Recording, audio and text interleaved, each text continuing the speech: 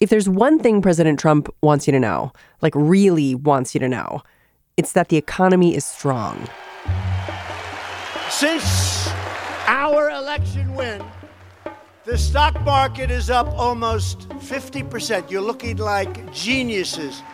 And America is now booming like never before. Other countries are doing very poorly. We've created, since my election, 5.5 million new jobs. Nobody would have believed that was possible. But there is just one tiny little problem. The Federal Reserve has started to haunt Trump's enthusiasm. It's as if he's getting a scapegoat ready, just in case the American economy hits the skids. If the Fed had done its job, the stock market would be up 5,000 to 10,000 additional points, Trump tweeted this weekend.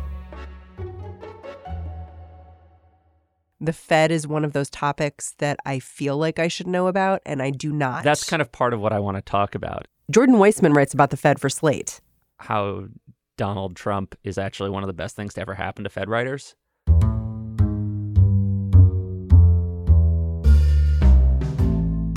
For a long time, the Federal Reserve has been the most important economic institution possibly in the world. And nobody gives a damn. Right? Like typically people just do not care about the Fed. But Donald Trump has this way of just, taking the driest topics and turning them into a reality television style feud. And he's done that with the Federal Reserve. Trump is mostly pissed off that the Fed raised interest rates last year. That could slow economic growth just as he begins to run for re-election. But for Jordan, the thing about this feud is that Trump may have a point. Today on the show, Jordan's going to take us inside the battle over the Federal Reserve and ask, will Trump be able to reshape this institution in his own image? I'm Mary Harris. You're listening to What Next? Stay with us.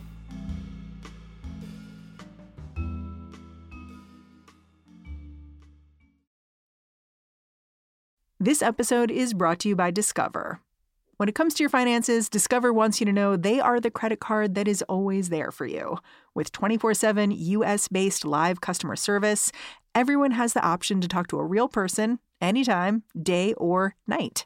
Yep, that means no more waiting for, quote, normal business hours just to get a hold of someone. We are talking real service from real people whenever you need it. Get the customer service you deserve with Discover. Limitations apply. See terms at discover.com/creditcard. Can we answer this Yeah. one question for people who will be asking it and feeling dumb for asking it? Yeah, sure. Take me to the Federal Reserve. Yeah. What happens there? Who is there? Yeah. And I think of them as the man behind the curtain controlling the economy, sort of changing these indicators. They can print the money if we you're need not it. that far off. All right. So the Federal Reserve does a bunch of things, but the most important role that they have, as far as most of us are concerned, is they control interest rates. They don't control every interest rate, but they control a key interest rate, the federal funds rate. Which is the interest rate where banks lend to each other, overnight, right? Yeah. It controls short-term interest rates. And, short-term interest rates have an impact on long-term interest rates. And, if you push interest rates up, it's going to probably slow the economy down because it becomes more expensive to borrow. And if you cut interest rates, that's going to give the economy a boost because it becomes cheaper to borrow. And all this gets much more complicated the deeper you get into it, but it's the bottom line. Low rates juices the economy, high rates slow it down, weigh it down. And the people who are usually there typically are very dull but competent, intelligent economists. Not all economists, sometimes they're lawyers. Sometimes they're finance guys. Jerome Powell's a finance guy and a lawyer. They have degrees. They wear ties. They wear ties. I mean, that's the Fed, typically, until Donald Trump shows up. So in 2018, Yeah. he appoints this guy, Jerome Powell, Yeah. to be in charge of the Fed. Who's Jerome Powell? Jerome Powell, well, he was on the Board of Governors, right? So he's been there a little while. Yeah, he was already there. And, he's a finance guy. He was a veteran of the George H.W. Bush administration. But, the thing Jerome Powell was mostly known as was sort of an acolyte of Janet Yellen, right? Janet Yellen was the Fed chair. Before him. And Jerome Powell was sort of always agreed with Janet. He just took his orders from her. He was a way that Donald Trump could appoint someone with Janet Yellen's views on monetary policy, but with a slightly looser approach to regulation. He'd be more likely to deregulate some of the financial industry, which is important because the Fed is also involved in regulating finance. Were you surprised when he was appointed? No, because, I mean, he was definitely one of the front runners. And, Trump seemed very torn about Yellen. He actually kind of liked her because he thought of her as a low interest rate person, even though he spent a lot of campaign, spreading conspiracy theories about how she was keeping rates low to boost Obama. But in the end, he actually he liked and respected her, which was strange because she's a diminutive, powerful woman, which is like the kind of thing but it was clear he had some affection for her. And he thought about reappointing her, but in the end didn't. Instead, he took one of her right-hand men. And his tenure hasn't been smooth. No, it hasn't been. And actually, Yellen was not a low rates person. She was a hike rates very slowly in order to kind of gradually increase them and make sure they got ahead of inflation before it broke out type person. And Jerome Powell kind of continued in that tradition. He was, okay, let's do this low and slow, right? That was like, if you want to use barbecue terms, low and slow was what he wanted to do. And so he's hiking interest rates. And for someone like Donald Trump, who is a real estate investor and used to kind of seeing how when the Fed sets interest rates up, then all of a sudden it costs more money for you to borrow money and buy things. He gets that intuitively. He understands that. This is like one thing about the economy he gets on like a gut level, that like high rates are bad for the business. And he gets that one of the things he has going for him is a relatively hot economy. And so he has been freaking out about this. What happened in December? Because in December, it seemed like there was a breaking point. Sort of. So economic data has been iffier, right? There's been some questions about how strong this expansion really is. Can it continue? The Fed hiked rates again, and markets kind of freaked out. And it was like immediate, right? Yeah, because they're like, don't do this. Stop it. So it's like Jerome Powell is like literally in the middle of a press conference, leaves the press conference. What happens? Yeah, well, what really showed that they had second thoughts was then the next quarterly meeting, they paused their rate hikes. They said, we're not going to hike again. And in fact, we might not hike again for the rest of the year. We're going to totally rethink this. They even left open the possibility of cutting them if things got worse. So it was kind of like the Fed had a bunch of cold ice water thrown on its face. So they woke up. They're like, oh, maybe we've been overdoing it. But that happened too late to assuage Donald Trump, who was already pissed off at I still remember looking at like my 401k and realizing it had kind of gone off a little mini cliff in December. And never look at your 401k. I know. But so Trump was angry, and I mean, I think he took it as some vindication that the Fed stopped hiking. But now he wants them to go further, and he wants them to cut. He implied he might fire Jerome Powell, right? Yeah, but it's not clear he can do that. Well, it's okay. He absolutely cannot fire Jerome Powell from the Federal Reserve. What he might be able to do, according to some legal experts, is demote him from being chair to just being a regular governor and appoint someone else chair. This would, if that were to happen, it would be a nuclear bomb in the world of monetary policy. Like it would, and once you start gaming out what would then happen, it gets kind of crazy because the powers of the Federal Reserve Chair are actually largely informal. The chair of the Federal Reserve doesn't even have to be the one who leads the interest rate committee. The other governors, if they got pissed off enough, could maybe pick someone else to lead that. It's like a co-op. It's very strange. It is kind of like it's a grocery co-op, except they're it's a grocery co-op that also controls the world economy. But like it could get totally crazy if he did that. He probably won't though, because everyone has talked him down. And instead, he's decided to go this other route, which is try to nominate sycophants to the Fed board, who will just do what he says, which frankly is actually a more productive way of going about it, I think, than throwing a grenade at the Fed. But it's worrisome in its own ways. Because it has this creeping impact where it's like if you start stocking the board with your allies, then it becomes much more insidious. Although I was surprised by how much power Jerome Powell had, because after he made that decision to hike rates in December and then kind of rethought it, came back and changed everything, it sounds like he didn't even consult anyone. He was just like, listen, I'm going to make a decision here. Bad on me. We're going to change it. Well, so the thing is the Fed has traditionally operated by consensus. So he has to convince the other people on the committee that sets rates. You have 12 members there, and they all get one vote, and the chair only gets one vote. And it's majority rules technically, but typically they try to present a unified front. So they try to work it out together. The chair himself has a lot of power, and there's traditionally a lot of deference given to the chair. He's not a dictator, but he's definitely the first among equals is sort of the way it works. So he definitely had to convince everyone else to go along with his plan. So in the last few weeks, we've seen these names floated of possible people to join the board. Herman Cain, Stephen Moore. Tell me more about who these guys are and what their monetary theory is. Oh, he laughs. All right.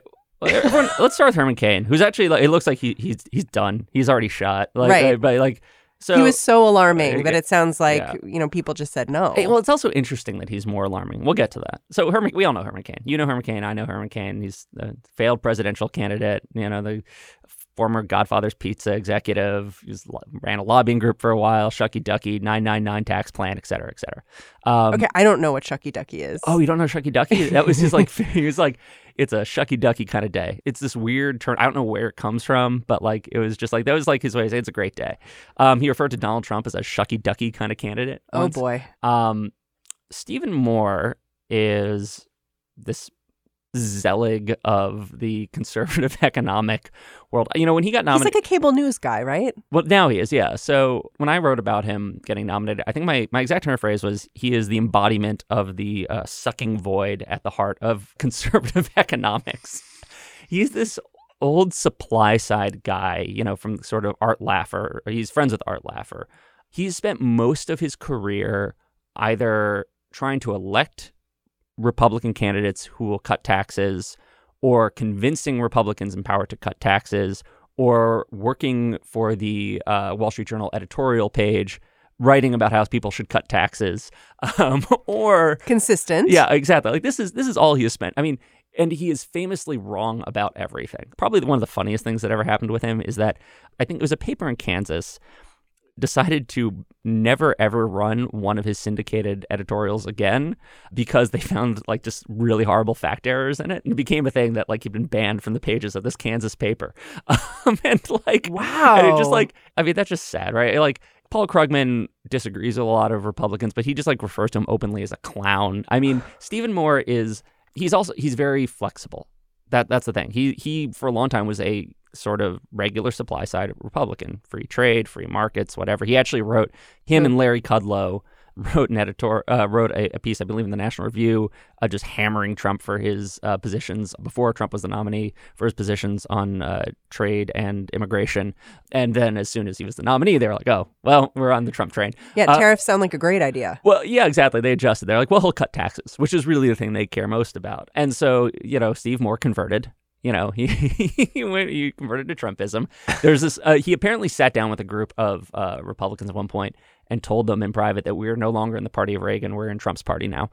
And he now spends his time a lot of time on CNN as a talking head defending the administration. And, he was never a monetary policy guy. He admitted many times, I am not a monetary policy expert. But because... Sounds like a great person for the Fed. Well, here's the thing. Because Trump was so obsessed with the Fed, Stephen Moore became obsessed with the Fed. He is willing to toe the Trump line, and that's what's important. So, and Herman Cain similarly. Well, so both of these guys who Trump has sort of floated out there as maybe they should be joining the Fed, they talk about cutting interest rates by maybe 0.5%. Do you actually think that's a bad idea? So here's what makes it dangerous. I don't think that their views about monetary policy are what should be done in the near term are what make them problematic. They would be 2 votes on the Federal Reserve Board. One thing that confuses some people, there's the Federal Reserve Board of Governors. That's 7 people. But the committee that sets interest rates is called the FOMC. That's 12 people. So they'd be 2 of 12. And frankly, they would probably get ignored in meetings. The other 10 guys are going Jerome Powell is just going to look at them and be like, okay, Steve, yeah, keep talking. Yeah, no. There's no deflation. What are you talking about, Steve? Steve, what are you talking? That's how I imagine this meeting would go. So it's not about their influence in the short term. Why they are kind of scary is that the Federal Reserve is one of those few institutions that there's been sort of a bipartisan truce on. For many years now, there's been this idea that we're not going to make this a political football. We're not going to try and put partisan hacks on it to, get the policies we want. Instead, there's been this tradition of presidents renominating the Fed chair that the prior administration had picked to kind of show some continuity and reassure markets. And the idea that, well, that's all out the window. Instead, we're just going to stack the Fed with people who will do our partisan bidding is very destabilizing and frightening to people. It's going to almost look like the Supreme Court. That's what's a little frightening to people. And which is a problem because so many people internationally are sort of setting their currency by ours, right? Well, that's part of it. It just, I mean, the interest rate on U.S. Treasury bonds and what happens to the dollar affects everyone, right? Like the whole world economy. In some countries, it's because they set their currency, they peg their currency to the dollar. In other countries, it's just that, if interest rates go up in the U.S., money flows out of their economy and flows here. I mean, there's all sorts of reasons why the Fed is arguably the most powerful single economic institution in the world. If that were to become basically just another dysfunctional site of partisan warfare, a lot of people are kind of scared of what the outcome would be.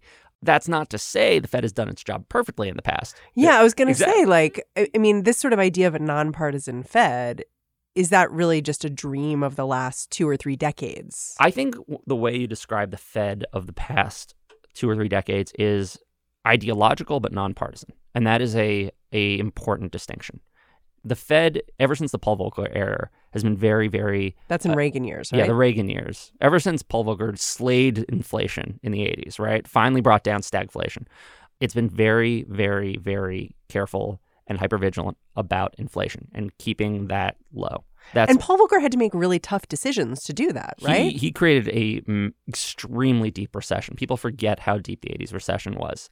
But that was sort of the mythology, right, of the Fed, was that they were willing to make the hard decisions and plunge the economy into recession if it meant bringing down inflation. And this was this hard-won battle. And the problem is that over time, people who kind of came of age in that era sort of had this inflation phobia, right? They were a little too monomaniacally focused on it. And as a result, there's a sense that they've probably sacrificed some job growth over time and some economic growth over time in order to keep down inflation. And right now, the Federal Reserve is actually they are quietly doing this review of all their policies and how they're like, while this whole fight with Trump is going on and kind of this TV feud, they actually are kind of rethinking the way they operate or trying to, because they have some recognition that maybe we have messed up in the past. The thing is, the best way to fix the Fed is not to put Herman Cain or Stephen Moore on it. The best way to fix it is either to come up with some sort of legislative rule that says, okay, we want to change the Fed's mandate, and here is specifically what we want to accomplish, or you have some sort of cultural change at the Fed, like what we're starting to begin to see, where they say, okay, we have to pay more attention to employment and be a little less afraid of inflation. That's a way you can change it too. You pick personnel who will do that, but just making it a more partisan institution, because that's really the frightening thing.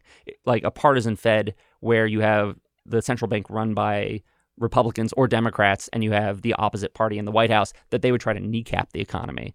That's really frightening. Over the next week or two, I'm wondering what you think we should keep our eyes on, because you've said some really interesting stuff about how, we obviously all watch the interest rate decision that happens. Is there something else we should be looking at, though? I think that if Cain does withdraw, it'll be interesting to see who Trump nominates instead.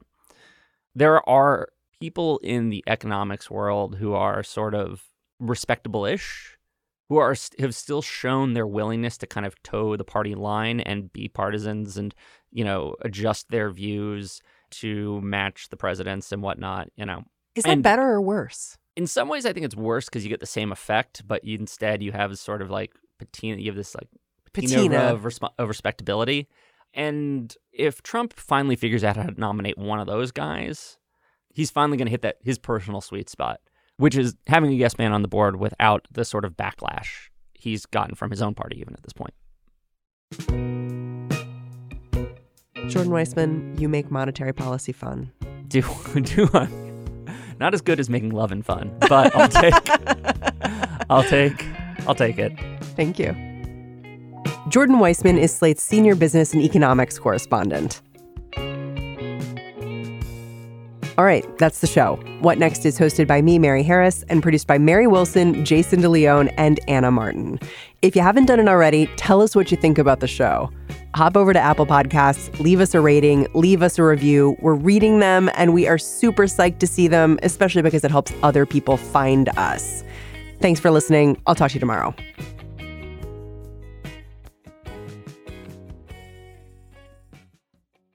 This is the story of the one.